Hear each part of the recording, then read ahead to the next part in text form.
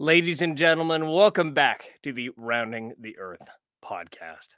Rounding the Earth is a multimedia education project based on the popular newsletter series published on Substack, written by applied statistician and educator Matthew Crawford. Topics of discussion range from critical analysis of conventional wisdom to why my skin is so red and everything in between, in particular, the ongoing pandemonium. Our goal is a careful examination of important topics and perspectives shaping the world that too few people talk about. Subscribe to Rounding the Earth on Substack, Rumble, and Locals to join a burgeoning research community and to help us unflatten the Earth. I made a joke last time, shout out to our BitChute subscribers. It's because that's where the challenges to the premise of our name tend to come from. Anyway, my name is Liam Sturgis. I am a musician, music producer, and writer/editor coming at you live from the rainy Vancouver, British Columbia, Canada, and I will be your host for today. Now, today we're doing a bit of a different format as far as roundtables go, but as always, I want to introduce my co-host for the podcast and the author of Rounding the Earth, Matthew Crawford. How are you, Matthew? Hey, Liam. I'm doing okay. It's been a pretty exhausting few weeks, but I'm here. Well, to be fair, when has it not been an exhausting few weeks over the last few years? And I would also expand that to throughout your entire life. When has it not been an exhausting few weeks? There have been times when it was less exhausting than this, but the pandemonium has been pretty uniquely exhausting. Fair enough. So the premise of today's show, I admit, there's a couple things I want to say off the bat. I've only got a limited window into the specifics of what we're going to talk about, as I'm sure most of the audience will relate. You know, there's been some Twitter threads, there's been some higher profile, longer term discussions, and everyone involved, I consider friends. And I think a lot of people in the audience will feel the same way. Like, we've got people who, some of whom, sure, maybe there's some people with more obvious interests in putting things one way or the other.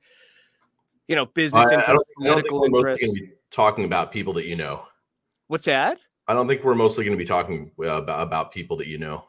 So that's perhaps reassuring. So that's what I want to say is I'm coming into this. I'm very interested in hearing your perspective in hashing out what's going on. I want to hear details to the extent that it's appropriate to share them. And more than anything, like I put in the description, the focus in the end for all of us should be healthy solutions. So we're not here to gossip. We're not here to throw shade. We're here to figure some stuff out. Does that seem reasonable as a premise? Yeah, though I think you may misunderstand where we're going with this conversation. Excellent. Then I'm learning too, guys. So introduce it to us then. What's going on? Yeah. There's a conversation about medical freedom movement. And I've said a few things that I want to expand into, like a larger theoretical discussion about how people should view each other in terms of good actors, bad actors, chaos agents, things like that. And I want to start with a theoretical framework that I think is missing, but is highly important. And I think it's missing because primarily because there aren't really Bitcoiners in the medical freedom movement. Not so much, not at least up front. And that sounds like a strange statement to make, but specifically, Bitcoiners have worked out the game theory of trust in a different way that everybody else has. And I'm going to start there, actually. I'm sure a lot of people watching this will be wondering, what does Bitcoin have to do with whether or not there's controlled opposition in the medical freedom movement? But it's pretty tight and succinct once you hear it. Bitcoiners refer to Bitcoin as money for enemies. And there's a very specific reason behind that. I won't go into the full details, but what Bitcoin does that is unique is that it solves what's called the Byzantine generals problem. And this is how the Byzantine generals problem works. Let's say that me and you and 2 other generals are trying to take a city. Maybe the 4 of us are trying to we're trying to capture Omaha. Sure. And we've got knights on horseback and men with pikes and swords and whatever, but we're on 4 sides of the castle of Omaha, and we need couriers to take messages from one another. And the reason is because we don't know when the best time to attack is before we split up into 4 groups. So we need to know that we are charging at the same time. If all 4 groups move simultaneously, we take Omaha. If we don't, if anybody stays behind, the defense will be too great and we will lose. We will lose our lives. Yeah. So it's a pretty important problem. Well, we can send couriers back and forth, right? And time things. But let's say that a courier comes on horseback and brings you a message that says, Matthew is going to charge the castle at 5 a.m. tomorrow morning. How do you trust that the message has high fidelity? So, this this is the reason that cryptography was invented.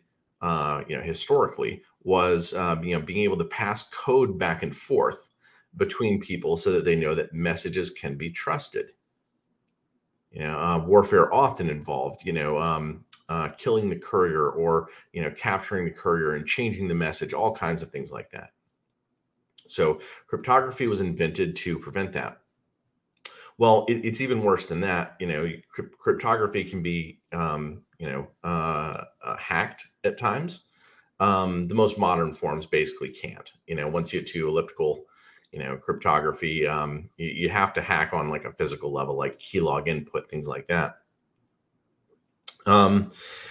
But you want to be able to orchestrate things and know that your rider themselves, the horseback rider themselves is on your team. All these things.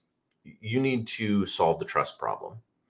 So Bitcoin solves the trust problem by having a distributed group of computers solve the problem for them using an algorithm that is known, that is open source and public. So we don't really have that in real life, though. Right? We don't have like an independent group of people who are verifying messages, away from the Battle of Omaha. Okay. Right. So then what do you do? So here's my proposal, which is that most people in the medical freedom movement are viewing leaders in the medical freedom movement in the wrong way. All these leaders are being assumed to be good actors for the most part. Now, that's not to say that everybody does. There are people who think that Robert Malone is some sort of an agent of some kind.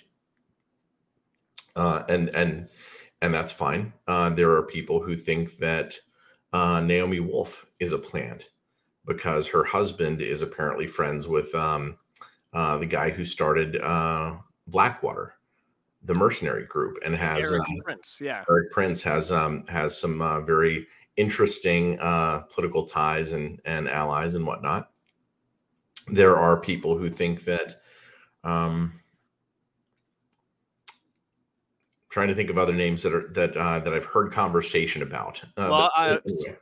Steve Kirsch comes from a background that might suggest, he's not nobody. Yeah, Steve Kirsch is somebody who was present in DARPA programs as a child, and there is question over whether or not he actually invented the optical mouse, or whether that was some sort of like an initiation.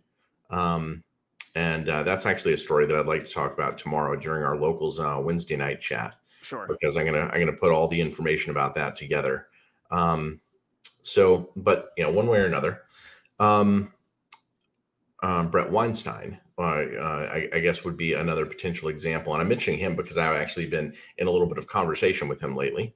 And and specifically, that conversation involves like a little bit of like, how do you trust different actors? And like what I would say to Brett is he and I should not trust that each other are good actors. The correct solution is that we should all assume that each other are bad actors.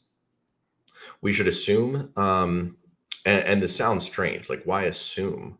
Why make an assumption, a presumption? And the reason is not because we think that it's true or accused necessarily. The reason to do so is so that you don't fail the Byzantine general's problem, right? Okay, does that mean that you don't get to attack the city of Omaha together?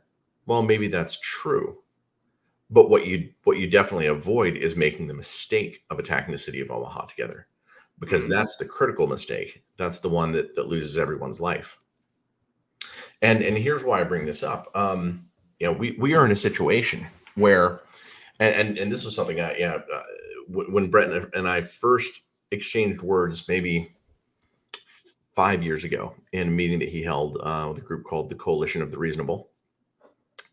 He was talking about collectivists, and I said, and I told him, I said, there's an event coming, and the collectivists are going to be wound up to come after us. And he said, no.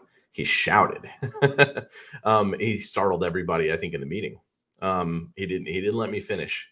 But he was, I guess, he had a pretty immediate knee-jerk reaction to that suggestion.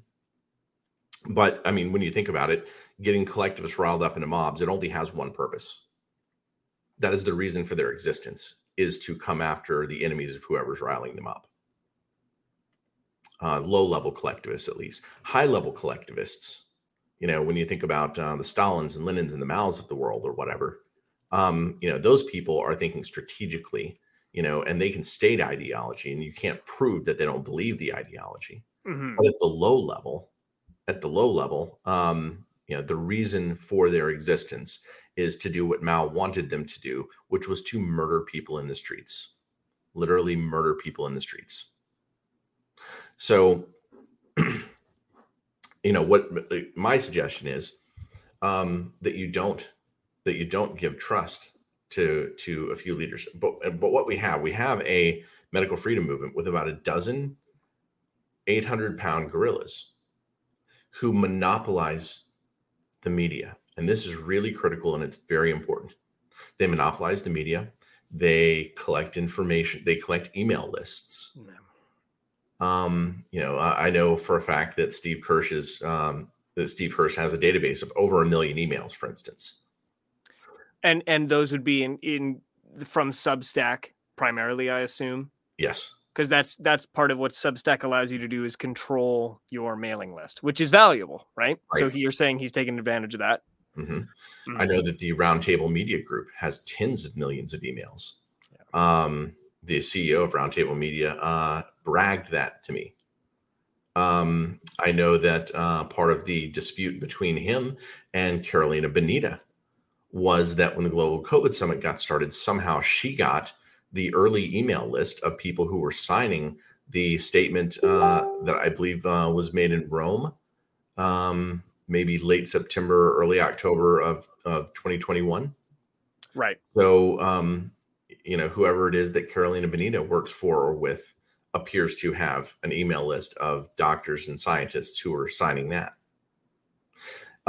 These are really critical and really important. Because, like Mao's 100 Flowers movement, when Mao said, hey, anybody who has a problem with what's going on, write me. I want to know. And what he did was he used that to create an immediate enemies list. And then those people were hunted down, right? And that's how the opposition was destroyed. It is a critical error. It is an existential error. And I bring this up because I know that, like, in the Brett Weinstein community, there's a conversation going on, which I think goes in exactly the wrong direction. And it's something that I have talked about, which is something like a distributed leadership movement. I think that something like a distributed leadership movement should happen, but it should not be something where there is any kind of required activity that results in people outing who they are. Yeah.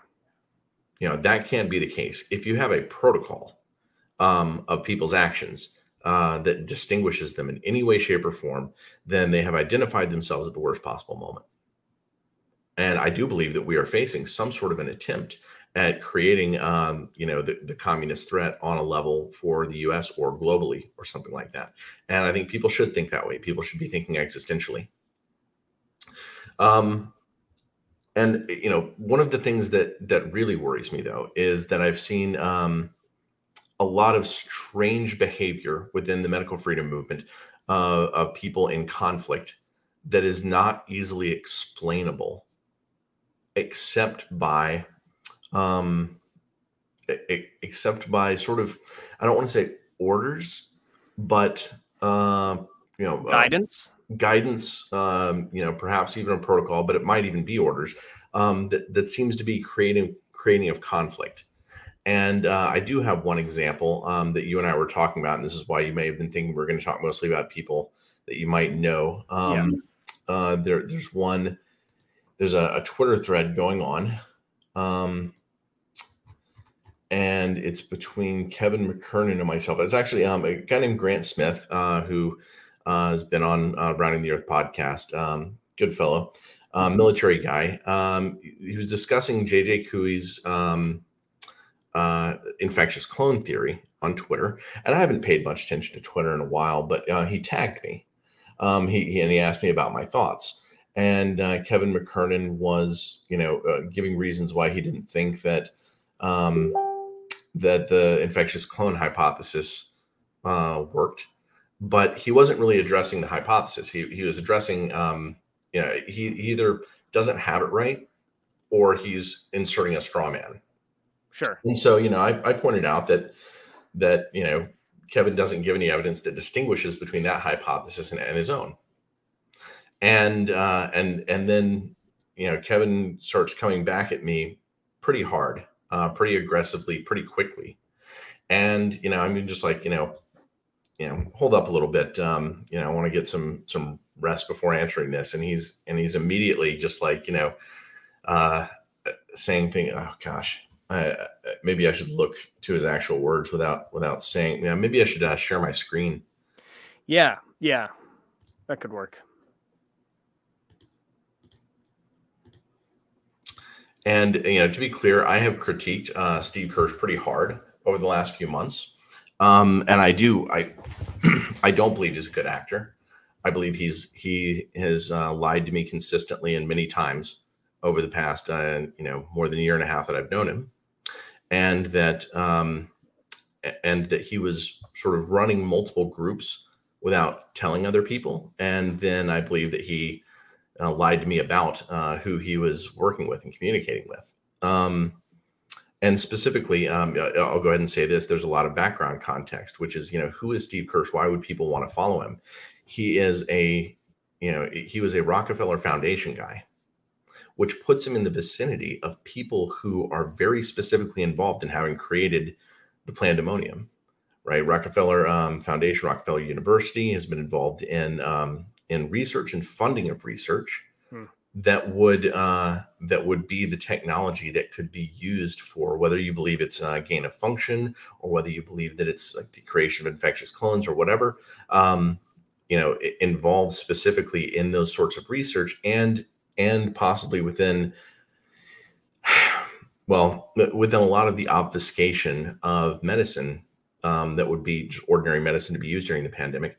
Steve himself funded the first trials on hydroxychloroquine that occurred in the U.S. at the University of Minnesota that were billed as showing that hydroxychloroquine didn't work, even though there was a false placebo used. There was a reactive placebo. Right. What's that? Was it folate or folic acid? Folate, that's right. The trials were stopped short, right? Hydroxychloroquine was working better. And then they said, well, we just don't have time to recruit enough people. Therefore, it failed. Yeah.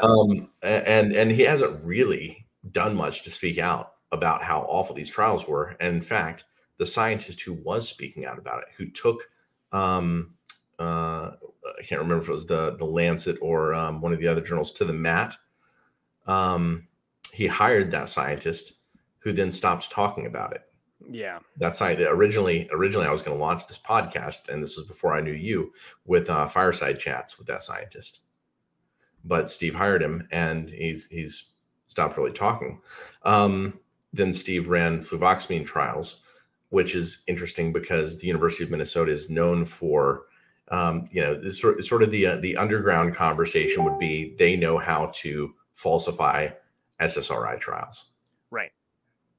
And so there's a bit that looks suspicious there. That's not to say that there's, bad actors involved, but co-funding sorry, just to provide context, most people will already be familiar with the number of conversations we've had and probably followed JJ Couey and Mark Kulak, where some of these conversations have also happened. But fluvoxamine being an SSRI, selective serotonin reuptake inhibitor, which is an antidepressant, much like Prozac, which is what we were talking about with Kim Wichtak a couple of weeks ago.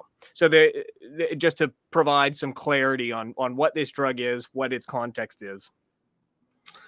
And when I resigned from Steve's vaccine steering committee, he created this story out of thin air to say that Boulware, the trial researcher who ran the hydroxychloroquine trials, that he stopped communication with Boulware because Boulware insulted me. And it was this story that seemed to gain sympathy, like Matthew, I really like you. I've defended you, which is nonsense because he hung me out to dry on the DMED completely. But there's a lot of other things that we could talk about, things that he said or did dishonestly that kind of, that I view as attacks on me, that I think certainly are attacks on me. But he is, in my experience, he's very sneaky, but I have emails to show that his story wasn't true. And I was so stunned that I didn't explain it to his committee then. I should have just stopped and said wow, that's a story that's a fabrication. I have email, I can say fabrication out loud because I have emails that show that story is wrong. I actually, and just to be clear, I insulted Boulware. Steve, and this is long after these trials, were pretty clear in our community to have been just sham trials. Or at the very least, the interpretation of them. But I think sham trials, period. David Weissman's and 5 other people, lots of different scientists, reevaluated these trials and said, hey, actually, even though you stopped early, these are statistics, and you had a false placebo. These are pretty statistically significant results once you do the math correctly. Statistically significant, that's a term that a lot of people don't understand because they think that there's some sort of magical algorithm for determining a p-value. When the truth is, there are infinitely many ways you can frame the results of a trial, and it's entirely up to judgment. But it's clear that David Weissman's framing of the trial is simply more correct because he uses the actual known shipping time of medicine to people to determine the time of treatment. Okay. And they had not done that in the trial apparently, and they I believe they refused to share those notes with him, or maybe they shared them with him, but only after months and months of him prodding and poking or something like that. But he had actually just taken their own graph and measured it out, even though they didn't give him the numbers. So weird stuff going on. Got it. Yeah. So yeah, there's definitely weird stuff going on with that trial. And Steve could have at any moment in time just said, I'm going to go on record saying that these trials were conducted poorly, but he just hadn't. Instead, he emerged on the scene in 2021 talking about the vaccines, and what he could have done is said, look, take this away, take away the obvious late treatment WHO trials. The Surgisphere fraud was, everybody knows that was a fraud. With early treatment, everything, all that you have left is positive results, basically. I mean, you have they're I think 10 studies that were specifically on immunocompromised people that suggest that early treatment might not work for them.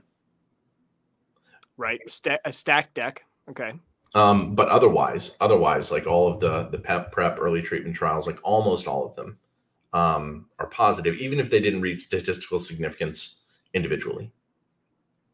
Harvard School of Public Medicine now agrees with me. So that's something. That's something, right? Yeah. But Steve is a person who was, working with the Rockefeller Foundation and funding things that that were, absolutely. It looks on face like, hey, he's got an organization that's trying to fund this stuff. But it's interesting that he would have known very, very early on that hydroxychloroquine was one of the first things that people would pull off the shelf to test. And he's never really made much of a statement about that, right? He's focused so much. And I think that it looks like, when I step back and look, and this, when I first met him, this wasn't true. So I didn't have this view at the time. But when I step back and I look at Steve, his Substack appears to be, to me, the product of multiple people. And I've been in his documents when multiple people were clearly typing into them at the same time. Like draft versions of Google Docs. Yeah. That makes sense. It's sort of like saying over and over again, look, now I'm on your team. I'm the biggest anti-vaxxer in the world. And just, vaccines are bad, vaccines are bad, vaccines are bad, vaccines are bad. How could you possibly doubt me if I'm saying vaccines are bad 3 times a day? Right. But this is somebody who is also building a central bank digital currency. Yeah. That was his job going into the pandemic. And he says he was fired from that company. I don't know if I believe that it happened the way that he says it happened, partially because at this point, I don't believe almost anything that he says. But he started another cryptocurrency company in May of last year. And while I was, doing work on other things, he would constantly call me and ask me, like, how would you build a stable coin? And I consulted for him, briefly on cryptocurrency trading, because I felt like, and I, had a conversation with him on the phone. It looks like you're doing dangerous things, and let me help you understand why.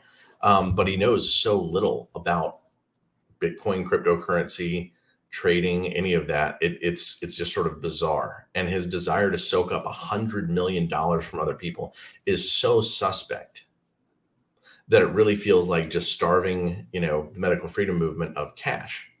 And it's felt more like that, I guess, after I've watched what's gone on with America's Frontline Doctors, which told people, hey, we want to build a new hospital system for you. Yeah. We want to get you out of this mess this way. So they collected something like $50 million and all the money's gone, apparently. They had an internal audit where they said they had $30 million missing. I've had people call me on the phone and say, hey, this person in particular says that Simone Gold went to him and asked him to launder money.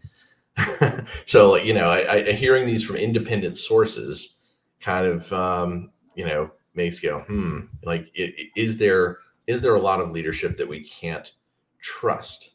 And I think that people need to understand the game theory of the situation, which is we should not place our trust in centralized leaders. People should be thinking, okay, I'm looking for information. I'll take in information, but I don't want to give up much information at all. And I don't want to act as a group. So I'm giving some explanation about Steve simply because I have, so much specific knowledge about him and situations where I can point to and say, I'm pretty sure that's just a fabrication off the tip of his tongue.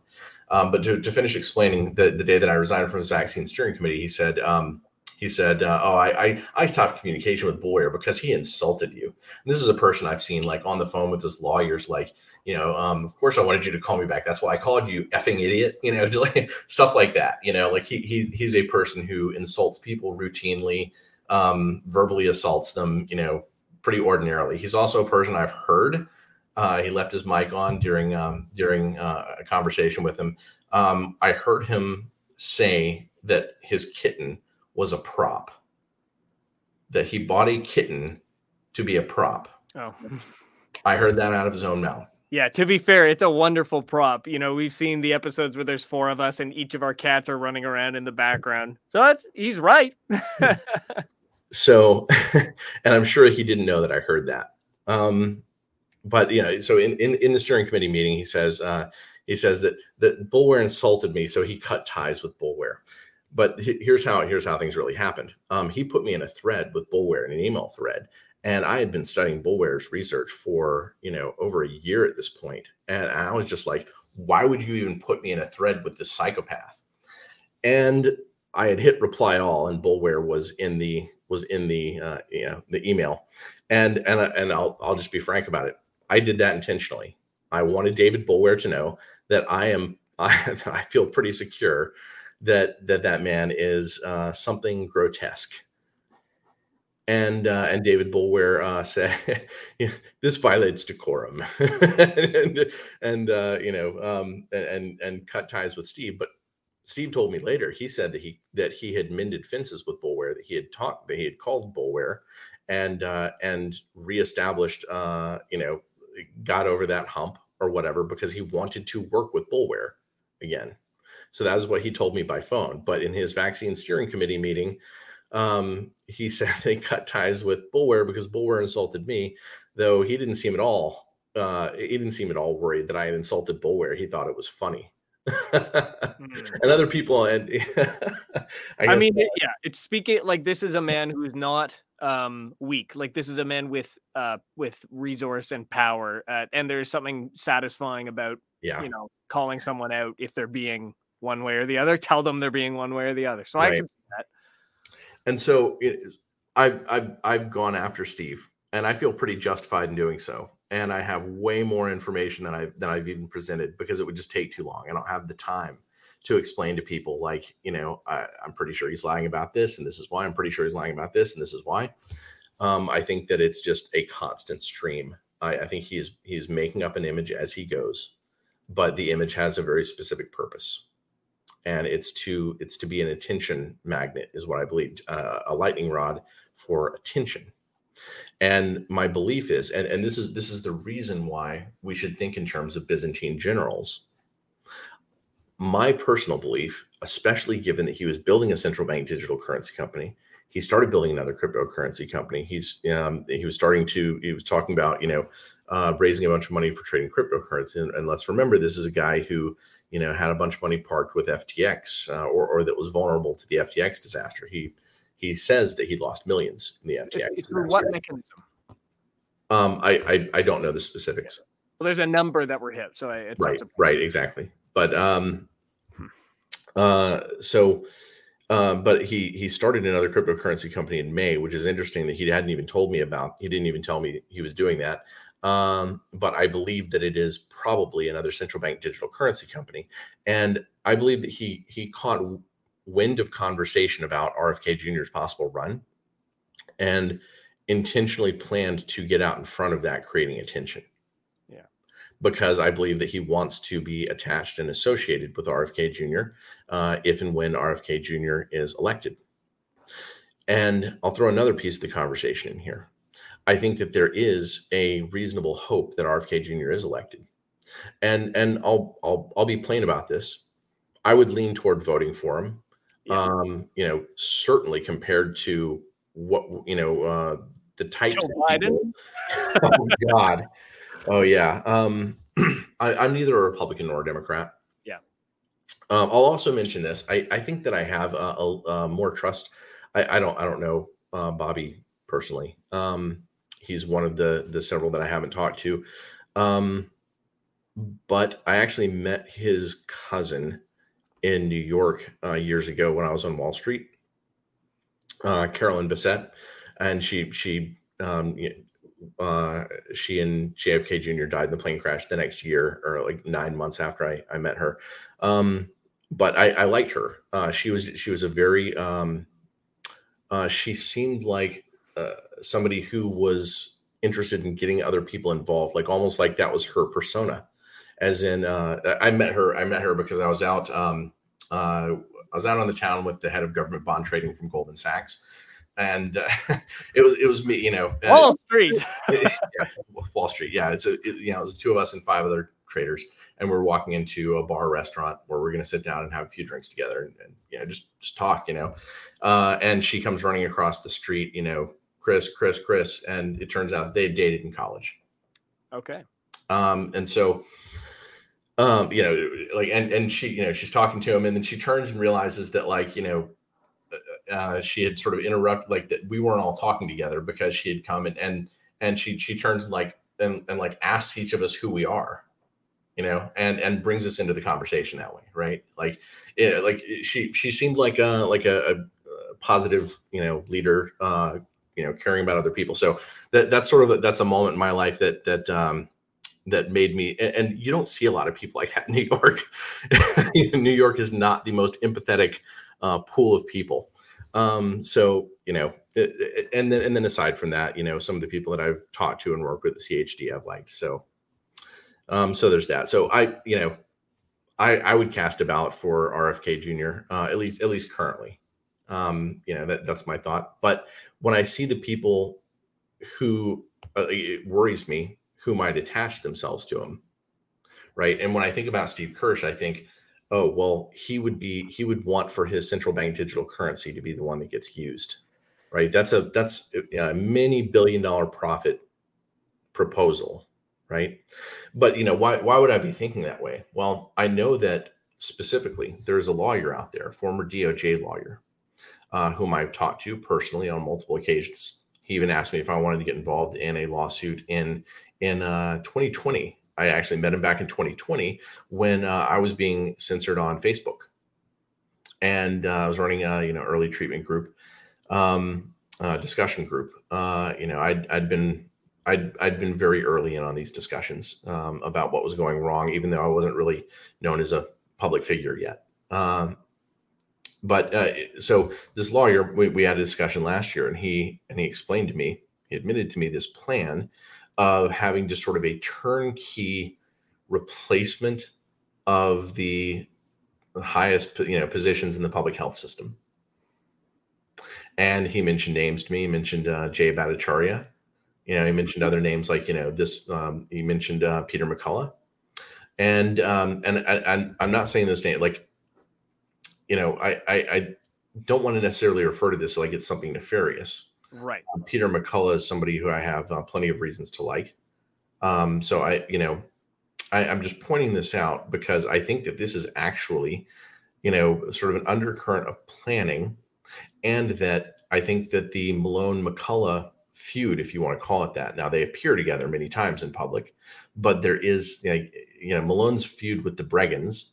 I think that that's actually a proxy for Malone's feud with McCullough, which is, when I say feud, it's a rivalry, it seems to me. And I think that it does relate to how each of them might be elevated if we win this battle pushing back against medical authoritarianism.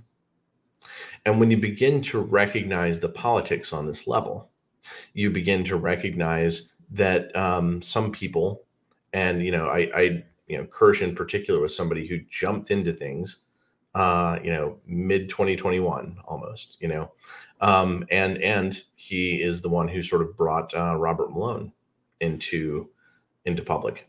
Yes, he did. And when I look back at Steve's history, I see somebody who is, associated with DARPA. And I'll make this more clear tomorrow night in our locals chat. I believe that his story, I believe that he has a mythical origin story of having invented the optical mouse, that it was conceived of other people prior to him that were involved in a particular ARPA, the predecessor for DARPA project, and that he had connections to those people, when he went to MIT. And so he has this sort of story. Well, I was always inventing things, and so I just had this need for an optical mouse. Like his story doesn't really make much sense, but he specifically bragged at the time about having shown about how Douglas Engelbart, who was the head of this Stanford Research Institute DARPA program, about that guy liking his mouse. But that was the guy who created a lot of the internet technology, right? So Steve appears to have had connections with him, but Steve places himself as a child, I guess, when sort of the internet's being initially turned on, amongst that group of people. And amongst that group of people were people who had drawn out plans for optical mouse, but they were working for Xerox at the time, so they didn't pursue it. It's not they were working for Xerox, therefore they didn't pursue it. But they probably had other jobs and didn't have time to put together a prototype and decide which version they were going to use first. So it's a murky story in there that doesn't quite make sense until you think of Steve Kirsch as an insider with DARPA and Stanford Research Institute. And I'll add to that, I was involved as a child in a Stanford Research Institute project that became part of the DoD, and it gets labeled the Remote Viewing Project. And people think that the Remote Viewing Project was about studying paranormal activity. It was not. That's the surface level description that is a fabrication in order to keep people from understanding what they were really doing. But that project was more specifically about how it is you mess with people's minds in order to get them to go along with your plans and believe you, which is that you just state the same thing over and over again and lie so aggressively and so firmly that people have a hard time imagining that you could do that. And that was literally part of what the program was about. Yeah. And when I think about the fact that these DARPA technology programs and all that these programs were coming out of the Stanford Research Institute at the same time in offices, right down the hall from one another, it's the whole thing feels a little bit sketchy. And everybody that I've sort of followed from those programs seems sketchy at the very least. So people should be asking, who these people are, because the amount of power that each one of them can potentially wield is enormous. It is so large that it could be catastrophic. Yeah. Well, and I think people in other contexts are very aware, there's not really such thing, for example, as a former intelligence agent. That's sort of a built-in fallacy. So the point being, it is relevant that Steve Kirsch was in the room with DARPA-funded engineers starting the internet. It is relevant that Robert Malone worked alongside, not for, but alongside, military biodefense type agencies for his entire career until now. They don't necessarily then imply conclusions, but they are something that must be understood, to frame who these people are compared to me or compared to anybody listening here. Our stories are all different. We've all got different backgrounds, but why is it that for these people, it's somehow defamatory to point that out and say there's some unresolved questions here? If we are, colleagues, or if we're in this fight together, or if you're saying one thing, but it sort of is contradicted by this historical fact, that's sort of the point, I think. And just to insert here, Watcher B says, isn't Bitcoin the obvious choice for the CBDC? Why would Kirsch even imagine he can come up with a better one? Now, I think you can answer this pretty easy. Yeah. Bitcoin is a decentralized network. So it is the opposite of a centralized digital currency.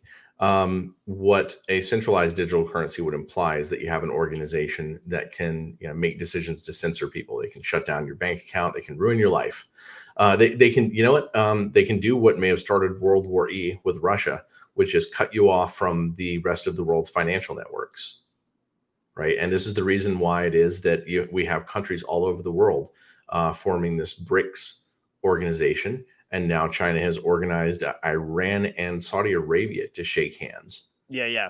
And beginning on board with that, which is I'm gonna, maybe I'll come back to that point, because there's part of me that wonders if that's theater, because I see World War E as actually a fight between people who believe that leadership should be passed down through bloodlines, and people who believe that leadership should be passed down through cultural attainment and display of leadership. That's the Shia Sunni split in Islam, but I believe that there is a less overt split in every religion and set of institutions ultimately around the world. So it's unclear to me, but it may be that that those sort of enemies. I don't want to use that word in some sort of like a eternal mortal sense, but if both of those groups of people are tired of the U.S. dollar, then it may simply be that they get over that feud for whatever period of time means getting over that hump. So, central bank digital currency allows, central power. Bitcoin does not. The moment you have centralization of power, it loses its value, because that's why people would be on that network to begin with. So if anybody ever had the majority of the power to where they could start censoring, well, the Bitcoin network would probably start to try to cut those parts of the network out. That would be the immediate counter. So anyhow, one way or another, it's not going to be that way. Now, can I just point out, because there's the relationship, it's clear there are people who are attaching themselves to RFK for all sorts of reasons, from completely earnest in that he is a natural leader, all the way to other more specific, precise political or financial or power. So to be clear, but I just want to point this out. Because you mentioned, the notion that Kirsch could potentially be vying for the power play on the CBDC front. I just want to point this out in case you hadn't seen it. This is RFK a couple of days ago. The Fed just announced it will introduce its FedNow central bank digital currency in July. CBDCs grease the slippery slope to financial slavery and political tyranny, so on and so forth. He goes on, the CBDC tied to digital ID and social credit score will allow the government to freeze your assets or limit your spending to approve vendors if you fail to comply with arbitrary diktats, vaccine mandates, etc. Point is, to me, this is a pretty based position by RFK, and I thought this was a tremendous way for him to come out. Because it as someone who has also been thinking about Kirsch's relationship, knowing his background, and then thinking about if he were to be put in charge of something in a Kennedy administration. Anyway, for this to be one of the first things he said sort of undercut the notion that Kirsch has that kind of influence. And not just Kirsch, but anybody specifically vying for the CBDC control system. Possibly, I thought this was a good start. He mentions 1933. And a lot of the politicians in charge at the time, said, "Oh, well, we're not going to take all your gold," and then they took all the gold. And then they took the gold, yeah. Right. and let's be reasonable. A president doesn't necessarily have full control over all of that, in the sense that sometimes people in power are forced to make decisions that they hold their nose to make. Sure. But the educational value, the fact that he's raising awareness. Absolutely. I mean, I like the statement a lot. I'm not arguing with him here at all. I just want to point out to people that doesn't mean that other people can't twist his arm. Absolutely. And that's important to understand. And that Steve seems interested in going back to, hey, I want to make a whole bunch of money with cryptocurrency over and over again. Which it frightens the heck out of me, because I mean, just talking to him, he had so little understanding of cryptocurrency. It was bizarre. It's also part of the reason why I don't believe that he invented the optical mouse. After having talked with him enough about math problem solving and other things, I have seen there's nothing that I have seen that suggests that he was that level of whiz kid coming out of MIT with the confidence to take all of his money and throw it into building this optical mouse. I mean, and I'll talk about that. I don't want to dwell on this right now. It's almost just funny to me. Roundingtheearth.locals.com, our weekly supporters only live stream. So, but.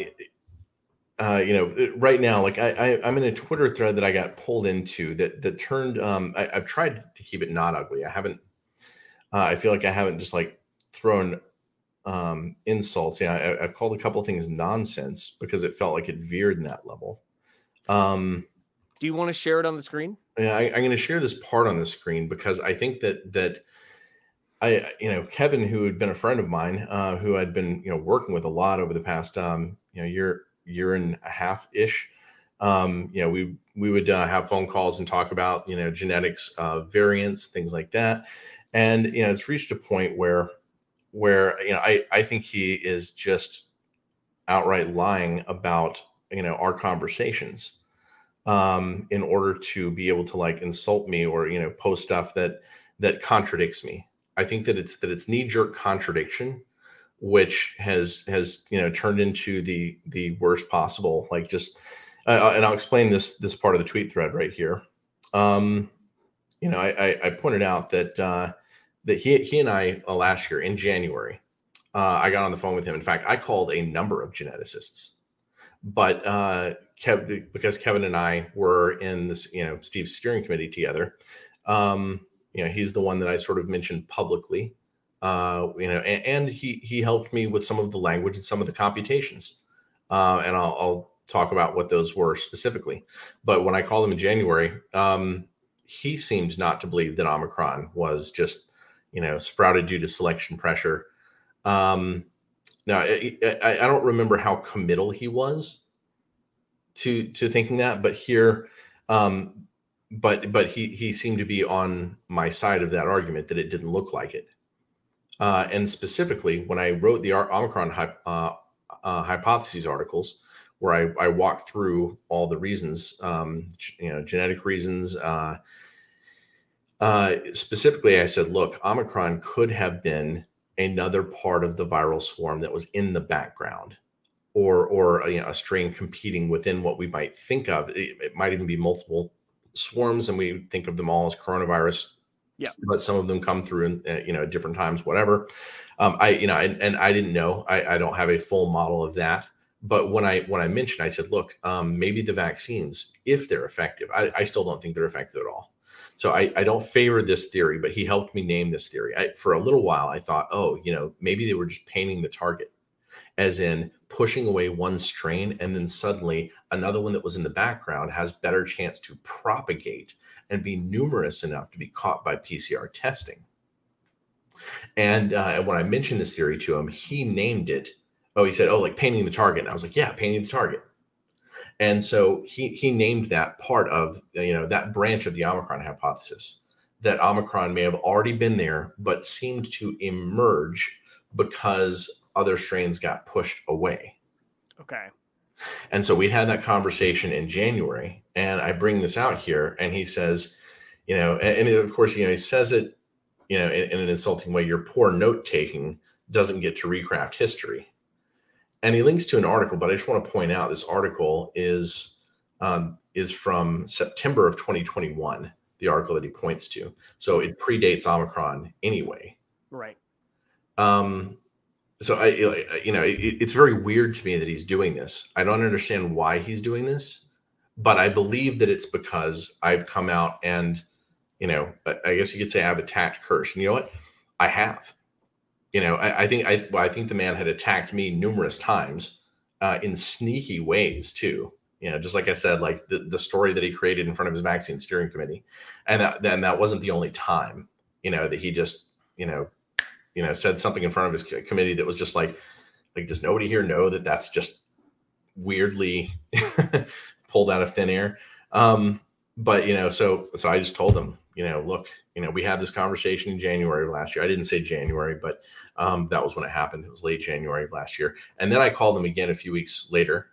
I think February. I'd have to look back at my notes, and I take notes on conversations.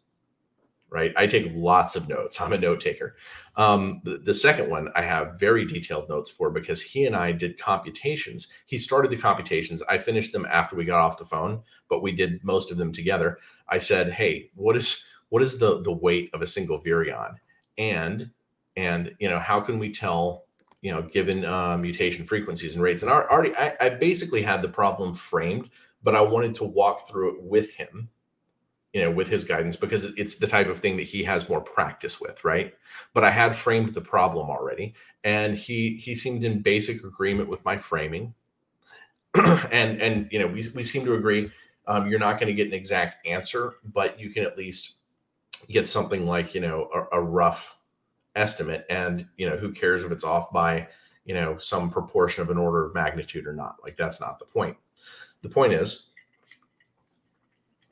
that given how far apart Omicron was evolutionarily from the rest of the branch, that it would take about 800 pounds of virions going through one person to get from Delta to Omicron, according to what were known as mutation frequencies and rates at the time. And mutation frequency and rate aren't quite the same. Mutation rate is where you have frequency, but it's being guided by whatever the environmental forces are that sculpt the interplay between the virus and the environment, according to like whether or not, like, you can have single nucleotide polymorphisms or whatever forms of mutations happen, insertions, deletions, acylations, whatever.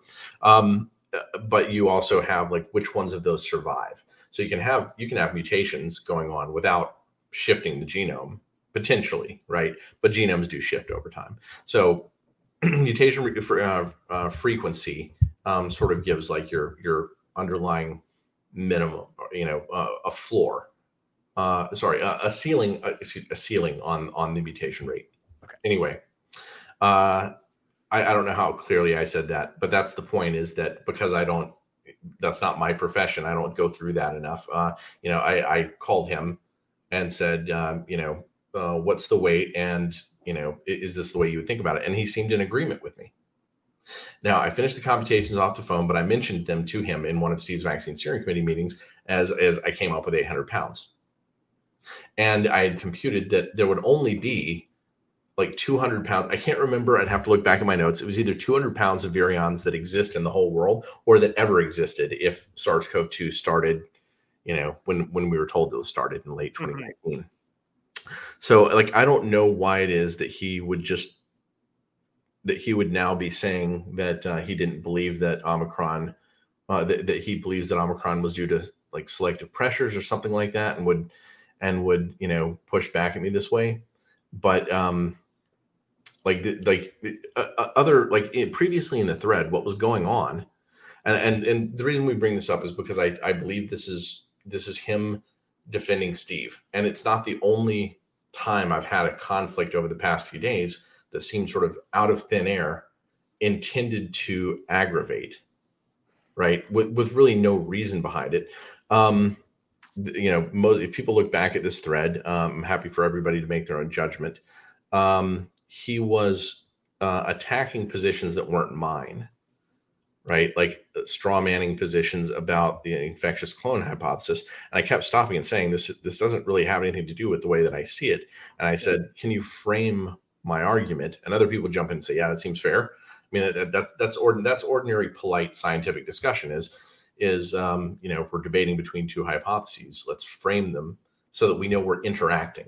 And nothing that he was saying was interacting, but he was being aggressive, and even, like your poor note taking, like he's slipping those things in. And at one point in the threads, when I was just like, yeah, I was explaining, I'd gotten up early out of bed to respond to some of these. I was like, I've been sick. I'm tired. I'm getting out of bed after 2 hours in order to read this, because he was poking me like acting like I wasn't even going to like read the papers of the evidence or something like that. And I had no idea what he was talking about. It didn't interact with anything I've said or thought, or the way that I view, the infectious clone hypothesis. Very weird, very aggressive in my opinion. But this is where what I think proves that he's targeting me with this aggression. He said, and even said, like, it's almost like projection, or like, he said, I have no ill, like I'm not, I don't have any hostility toward Matthew, but it certainly feels that way. But I feel like this point in the conversation proves that it's just like knee-jerk disagreement. Because the articles prior to Omicron, but he and I definitely had the conversations that I just explained, and we had discussion about them in Steve's Vaccine Steering Committee. So whoever was there witnessed that. I may have even referenced Kevin in one of my Omicron hypothesis articles. So it's so long ago, I don't remember. I'd have to look it up and see. So it's very weird to me. But the reason I bring this up is not even specifically to focus on this one. Right. This happened amongst multiple members of Steve's Vaccine Steering Committee, where they're like in discussion groups or Twitter threads or whatever. It feels like going out of their way to mischaracterize things that I've said,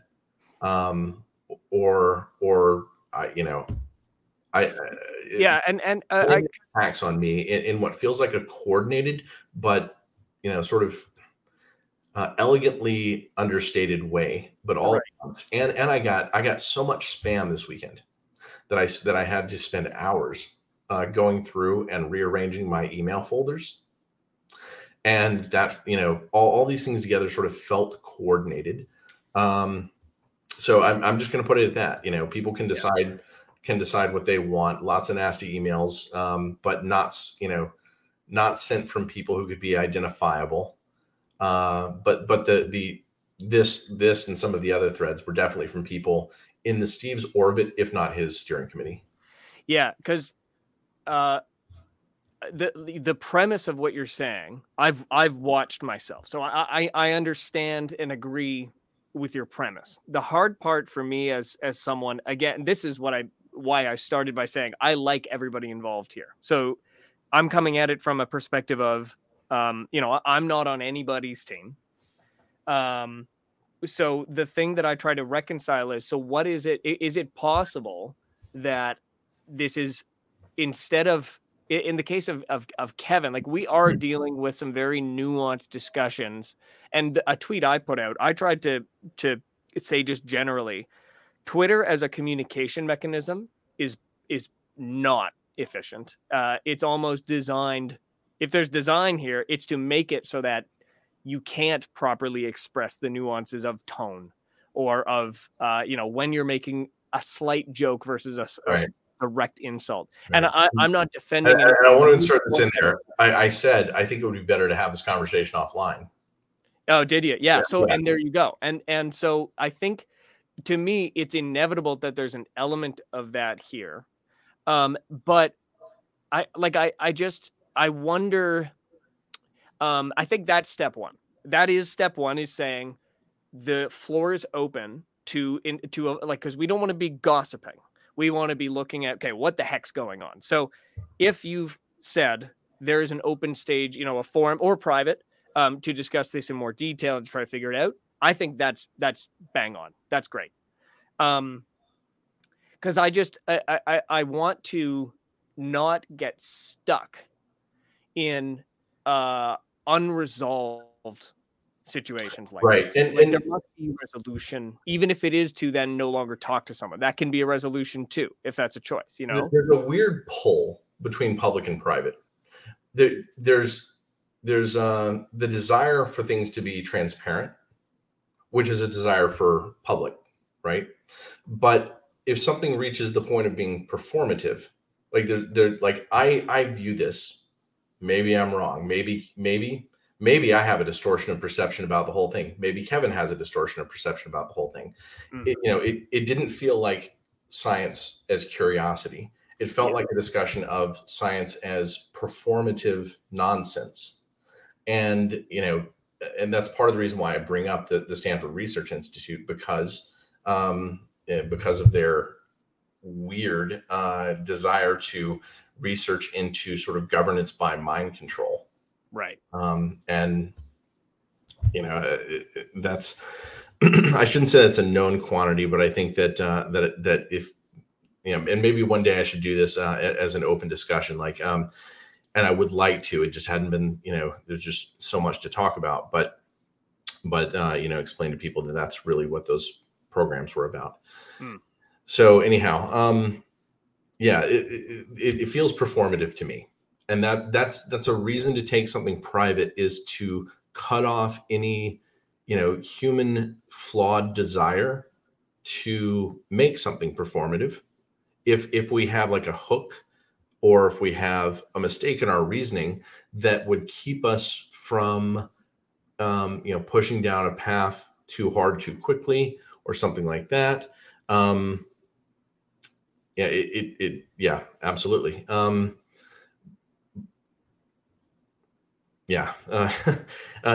People should. I think Twitter is a strange tool. But I think that it is a strange tool because people do like to be performative on Twitter. It's part of the reason I hadn't been on it as much the past few weeks, or I kind of go in cycles. Once every few months, I'll make a thread or some threads, but mostly just tweeting out one thing here and there, or using it to promote our discussions or something like that. Right. So, okay. I mean, we are reaching turning points. So zooming to the bigger picture, we have so we have an interesting situation in the States. We also have sort of in a different sense in Canada and all over the world. Various things are happening. I mean, in the medical freedom context, Switzerland has now removed all recommendations for these specific products being labeled as vaccines.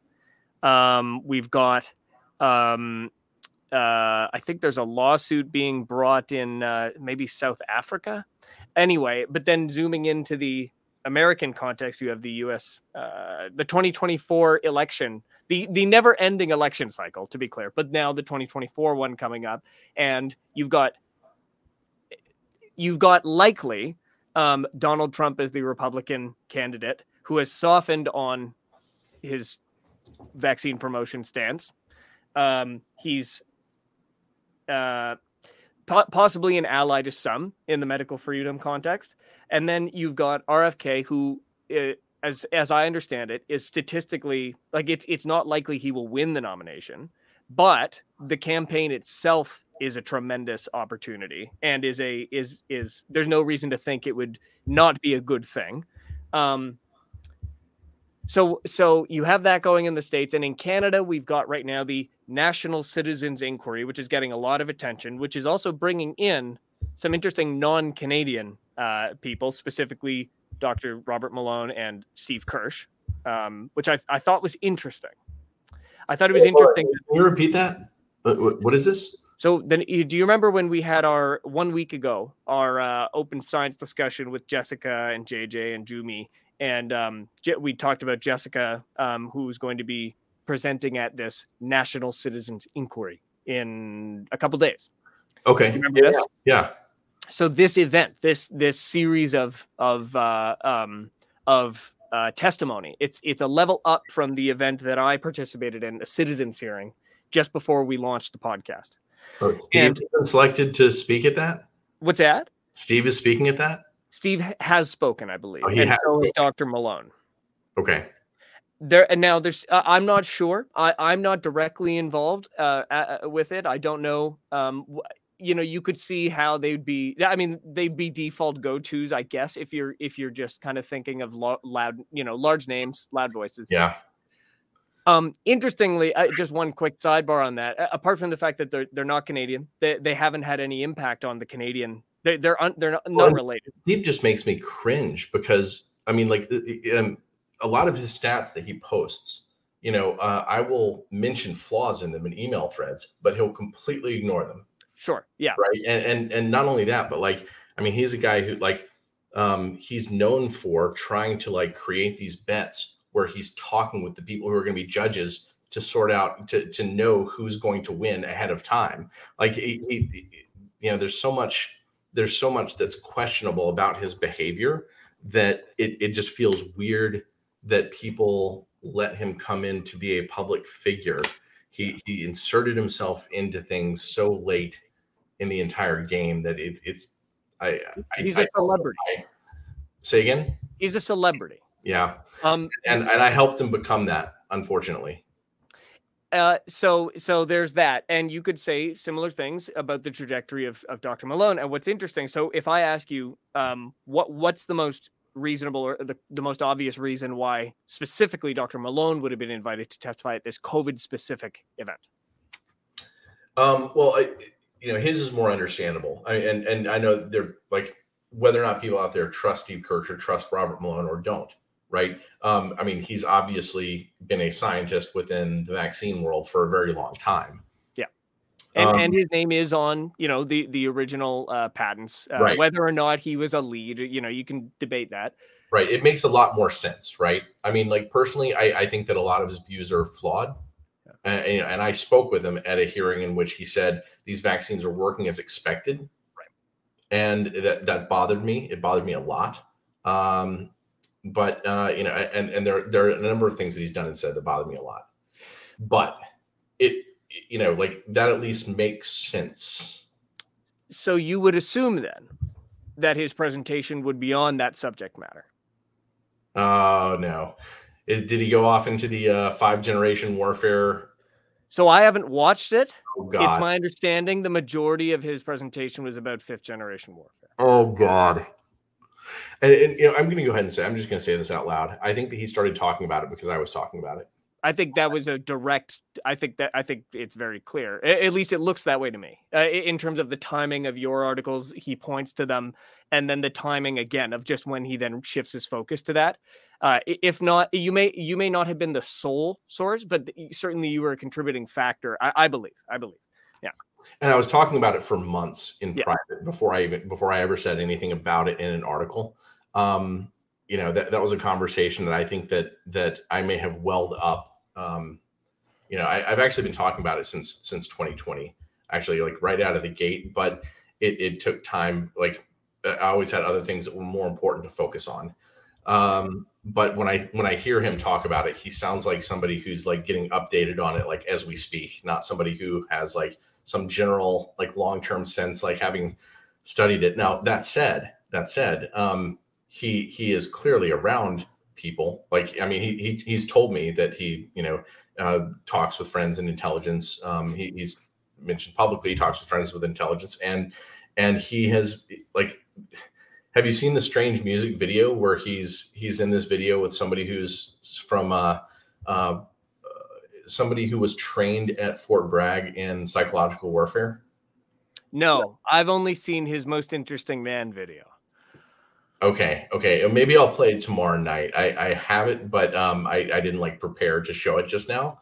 But it's very weird, and this is another thing that people should know. Like, sort of the theme of this, what I came to talk about with you today was why it is we should be careful putting too much trust centralized in one place. One of the things that Robert Malone's done recently that I really didn't like was, in defending himself, he said, this is not $1 million Substack or something like that. No, but it's close.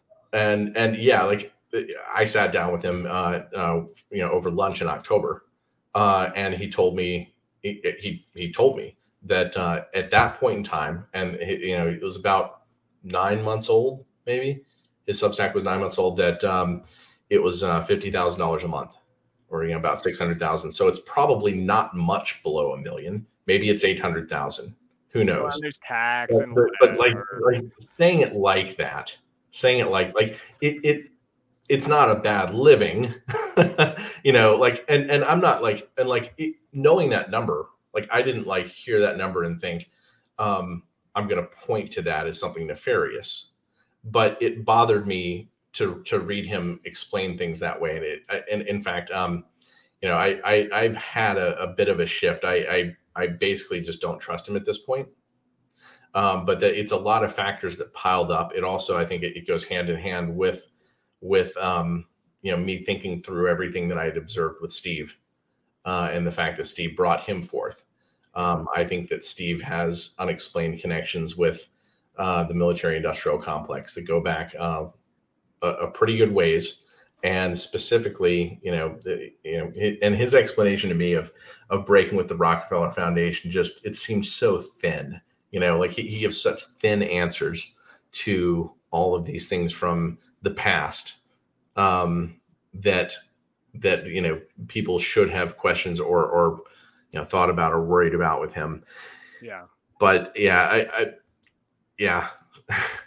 Well, I kind of do. I know the subject of tomorrow is going to be more on this, but I do just want to share just one thing related to his foundation. If I can pull up the Campfire Wiki page here. While you're doing that, I'm going to say this, Robert Malone, and this is part of the reason why I wanted to bring up today. Robert Malone has this thing. He said, people should just trust me. Right.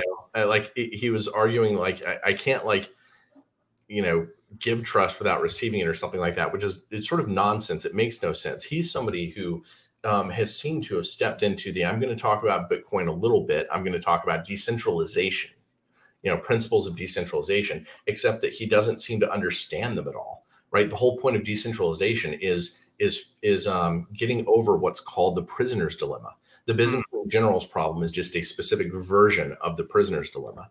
But the prisoner's dilemma is where you have, situations where you can't, where it is rational in terms of getting the best outcome, not to trust somebody. Yeah, yeah. And to say you should just leap past all sorts of interaction and testing of trust. It's kind of like, would you tell your child, sure, you can get back out of the van or the ice cream truck, No, you tell your child to be wary of strangers. You don't lead them into an existential crisis, but that's exactly what the Byzantine General's problem says. Mhm. So he just clearly doesn't understand, and in some sense that's fine. I've known that he didn't understand those principles for a long time, because when I first started talking with Robert Malone, he came to some of Steve's vaccine steering committee meetings, and I suggested, when we were talking about how bad scientific publication was, I said, look, he said he was thinking of starting a journal. And I said, hey, by the way, and this is my conversation with Kevin McKernan also recently, I said, hey, by the way, maybe you should think, it was before I knew Kevin was doing anything. I said, you should think about doing something on the blockchain, and I could walk through with you, and you can see from my conversation with Kevin that I've thought through the economics of this for years, actually. Yeah. And I said, hey, I could walk you through this. He just didn't respond to the email at all. Later, he got involved with the people in Puerto Rico to create this decentralized medicine company. And I looked at it and I knew it was going to fail instantly. And, I said a couple things to a couple of people, just to see, I didn't want to insert myself in and go, you guys are doing this all wrong. Right. But I sent messages to several people, just I could sort this out for you. I could explain what's right and what's wrong, what needs to be done. But they just completely, they all just ignored me. Well, just while you brought up Roundtable, then I'm going to come back. You know what the name of that company is that you just mentioned that they started, the medical one? Yeah, they call it DMED for short. They call it DMED for short. Yep. So anyway, so first of all, just a couple things actually. Janet Greeny on Rockfin gave us a $5 tip. Huge thanks, Janet. That's very nice of you, and you do that fairly often, and that is very much appreciated. Thank you. And also on Rumble, Loopy says his argument with Robert Malone on the Dark Horse podcast seemed contrived to me. Dr. Malone's dispute with Peter Breggin and that lawsuit seems contrived to me. Hate to say it, but any dispute involving the public figures pushed to the forefront that seem like controlled opposition anti-vaxxers, it all seems contrived to me. I think the melodrama is to make it seem like they're all not working for the same people. Who pays Steve Kirsch to read his Substack? Who would give money voluntarily to a millionaire? I mean, you know what? I'm actually going to take a moment to defend Steve. I don't believe that a millionaire necessarily should do his work for free. But I'll say this. When Steve started doing that Substack, what he told me specifically was that he could use that money to fund trials and the Vaccine Safety Research Foundation. This is part of the reason why it just absolutely infuriated me that his rationale for taking in $100 million of people's money at a moment like this, when the markets could very well crash, when there are lots of signals, right? The market crashes when the Fed stops raising interest rates historically. Yeah. And Steve had and I had advised Steve, and was always willing to offer my opinions on these things. And he's, totally ignored me. And obtusely ignored me. But I don't think that it's wrong for somebody who has a certain amount of money to charge for a service. Right. Whatever. People can decide to pay if they think of it as funding his activities or funding other research. He's a guy who's poured millions of dollars into research, right? And it may be that some of that is not good money spent. It may even be that some of it was intentionally not good money spent. But I can see the rationale. Yeah. And I'm not going to sit here and preach that people who have money shouldn't ever make money again, Right. But the fact of the matter is that he's been weird and dodgy about it all. And so Malone's dispute with the Breggins, I've never talked to the Breggins. Here's the way that I actually view the dispute with the Breggins is that the Breggins are a stand-in for McCullough. And then in a sense, Malone is taking the shot at McCullough within that rivalry. But that the Breggins and Stu Peters was easy to take a shot at. I mean, Stu Peters just seems like a walking target. I don't know if there's any merit to the Malone suit. And actually, the one time I tried to talk with Robert about it, he was just sort of in a frenzy and just, of course it's true. It's like, and like privately, he's not, as calm as you always see in person. I've had conversations with him where he was just couldn't get him not to scream. But well, at least one conversation. But I don't know if that's contrived so much, but as in like ill-advised. It may be ill-advised. Like I don't know if I think like the Bregan side of that dispute is contrived, right? So like maybe that's what I want to say is I don't think that it's necessarily like an entirely theater, right? It may be contrived in the sense of what he's going after. Anyway, I don't know. So yeah, and I just one last thing. Sorry, what's that? I said I don't know the specifics of the suit well enough, so I'm not going to comment more than that. Fair enough. Gabe Gallen says, is it just me or is there a lot of memory holding of 2020? A lot of moves should be re-examined. And that is why we have the Campfire Wiki. That is exactly at least my mission statement. And others have articulated it in a way that then led me to go, oh my God, you're totally right. This needs to be captured and put in a way it's not revisionist. It's what was said. So looking as an example, I just want to show. So Steve, he's got a foundation, the Stephen and Michelle Kirsch Foundation. Now, the Vaccine Safety Research Foundation is a subsidiary of the Stephen and Michelle Kirsch Foundation, as far as I can tell. So just to be clear, that's what this is. And so just a quick skim, okay? Their areas of focus, they've been active for a long time. They clean up the air in California, eliminate nuclear weapons. They support Silicon Valley foundations. So, there's some, you can see the crossover, of course, in interest with RFK. They've also engaged in extensive lobbying and advocacy activities. That's a direct quote from their website. So so they started in 99. And here's something that's interesting. I had started to look into the Silicon Valley Community Foundation. People need to understand that is one of the groups that keeps popping up everywhere. They're like a Bill and Melinda Gates Foundation type. So they apparently started right at the root with the Silicon Valley Community Foundation back when it wasn't even, it was called something else. Two groups merged together, became Silicon Valley. So, and they've got a donor advised fund there. Now, there's this one anecdote that I found. In 1999, Steve and Michelle announced not a $1, a $1 million, that should say, emergency grant to United Way Silicon Valley. Steve then reached out to 65 of his wealthy colleagues, resulting in further donations from the Gordon and Betty Moore Foundation, the Bill and Melinda Gates Foundation, eBay Foundation, Hewlett-Packard Foundation, David and Lucille Packard Foundation. David Packard, I learned today, was the president of Stanford, in addition to being the Packard in Hewlett-Packard. Intel, Peninsula Community Foundation, and Health Trust. So this was an interesting anecdote that the idea was Steve emailed 65 of his closest, richest colleagues, including Gates. And I don't know if that means one of the Gateses themselves or if it's representatives from their foundations, but this is something they have said is a crowning achievement. They helped save the United Way Silicon Valley. Good stuff. Other stuff, let's see.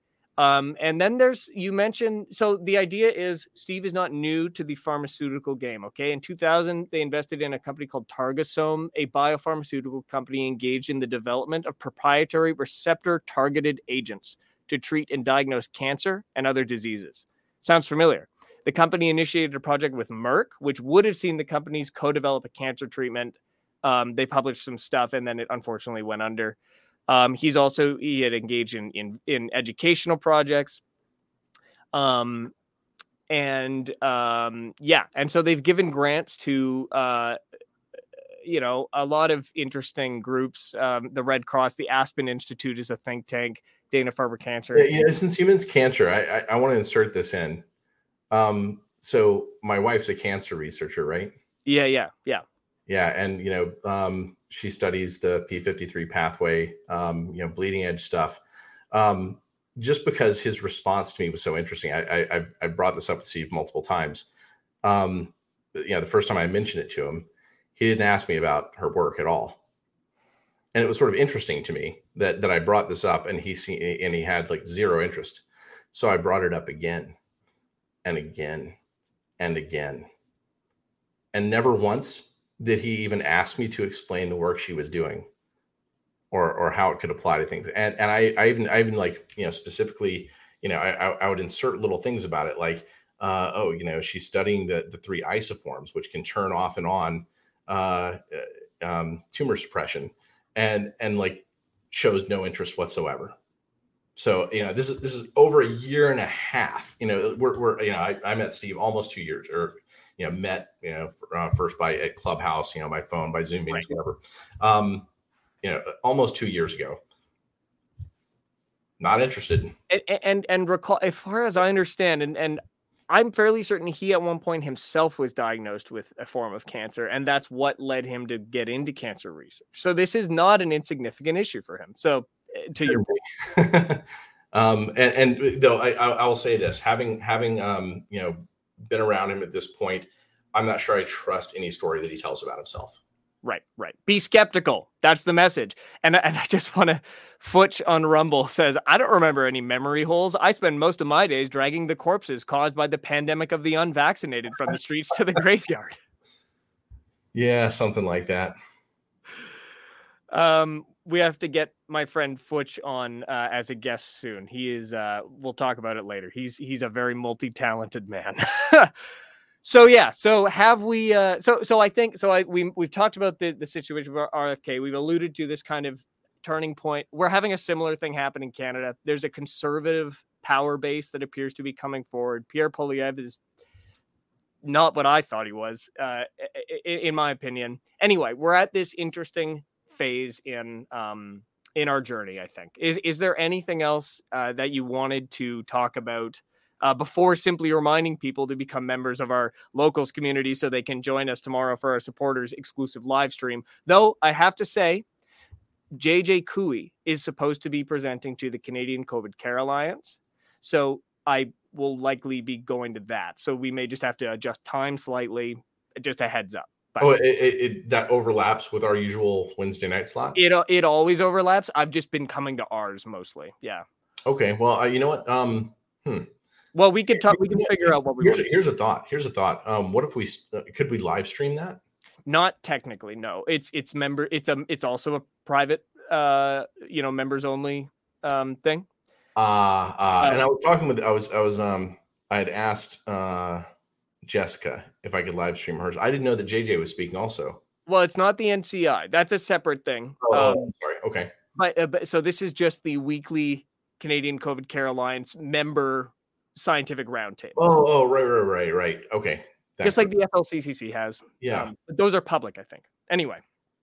But besides that, there will be a show tomorrow. It's just a matter of what time and what we're doing. But aside from getting people to go to roundingtheearth.locals.com, which I'll pull up and show, is there anything else you want to leave people with here? No, but I will say this. I think that some of the people who may be sort of behind the scenes, like nudged to nitpick at me, to go after me, to force me to have to defend something that is actually just a mischaracterization. I would encourage those people to step back and think. Yeah. Because like you said, you like and I've told you more than I explained publicly. I mentioned the one with Kevin McKernan only simply because the last part of the conversation seemed to go toward like him denying conversations that we had. Right. Or at least that would be my summary implication of it. There are other people that I think are being coaxed into that because I have taken opposition to Steve Kirsch. But I think I'm very justified. None of them have argued a single fact. None of them have called me to discuss it. Right. But I think that they are being nudged, people whispering in people's ears, having private discussions. I would say that if they have problems with me, they should just call me. These are people that I've always been friendly with, but that they should consider whether or not they're being nudged into a group behavior and consider about where those pressures come from.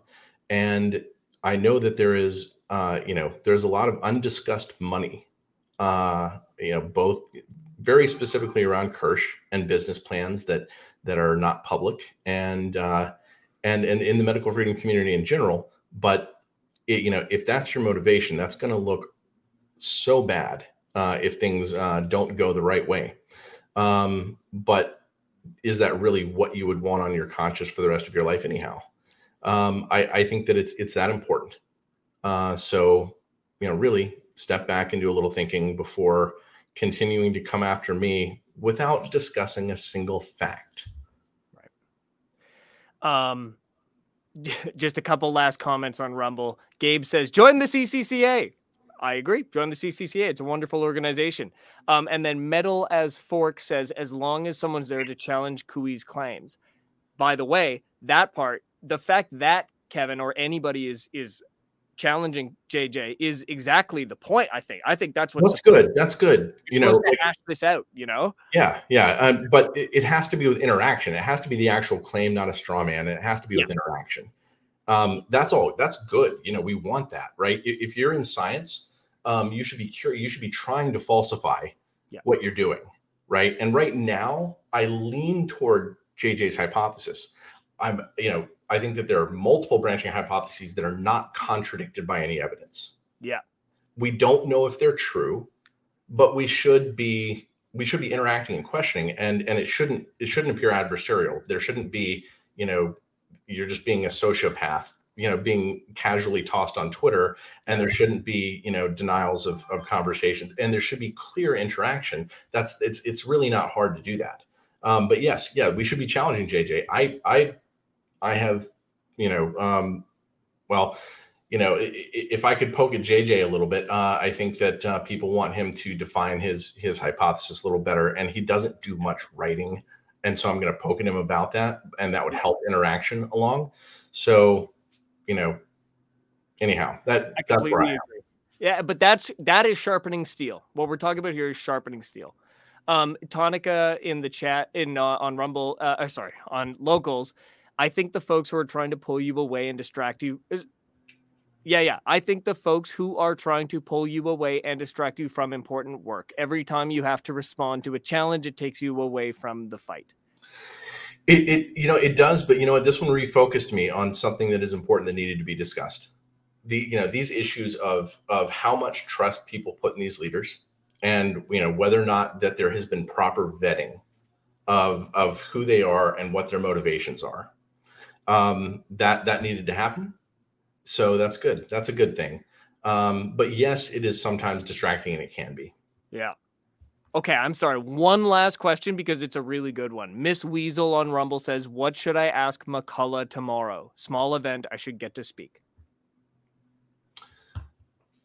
Oh gosh. I haven't thought about, I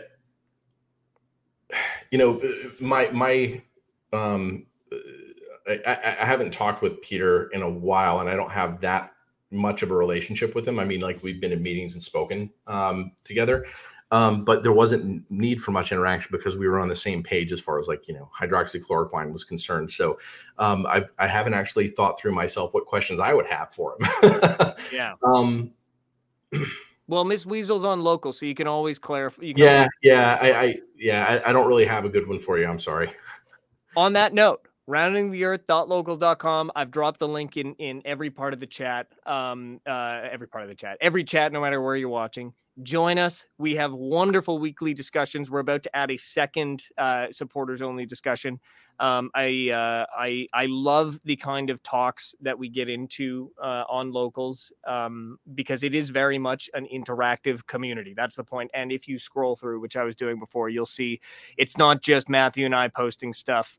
You've got very, very intelligent people coming on and pointing stuff out and engaging in their own perspective, and it's a very valuable place to be. So Miss Weasel, ask McCullough about the Boulware trials. There you go, Boulware trials. So that's the best way to support. And by the way, I just want to point this out also on Rumble now, as far as I understand. So they've introduced their own subscription feature, which I'm not necessarily saying you should subscribe to us on both Locals and Rumble. But if you give a $5 Rumble rant, I believe that then automatically makes you a supporter. You get a fun badge, and then you don't have to continue, every month if you don't want to. But 100% of the Rumble rants for the rest of 2023 go directly to us, the creators. And I believe that's the case. And then in 2024, they'll start taking their 20% cut again. But I think that's a cool thing Rumble's done there. So if you do want to support the show, that's 2 ways to do it.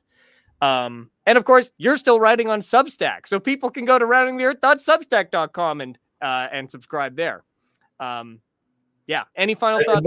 Most of the content's free.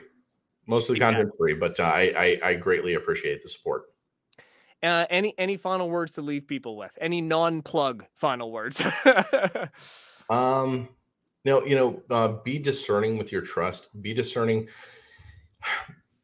Look for information more than you try to characterize people as heroes or something like that. Like I wouldn't want anyone to characterize me as a hero simply because every human being can be compromised, right? There is some point in time in which a parasocial relationship is not something that you have as much control over once you give up your agency to another person's mission, right? Don't give up agency on a parasocial level to any mission, to anyone ever. And that is the safest way to think. Just filter information, do it yourself. Become more active in how it is you steer yourself with all of your own research. Don't think of the information as the person. Very well said. Okay, well, thank you everyone for joining us everywhere. Thank you, Matthew, for a great talk. And we will see you guys tomorrow for that Locals Supporters exclusive live stream. I may or may not be there. I may be watching JJ with the CCCA. Basically, a lot of fun stuff happening this week. So thank you all. Be well, and we will see you on as the kids say, flippity flop.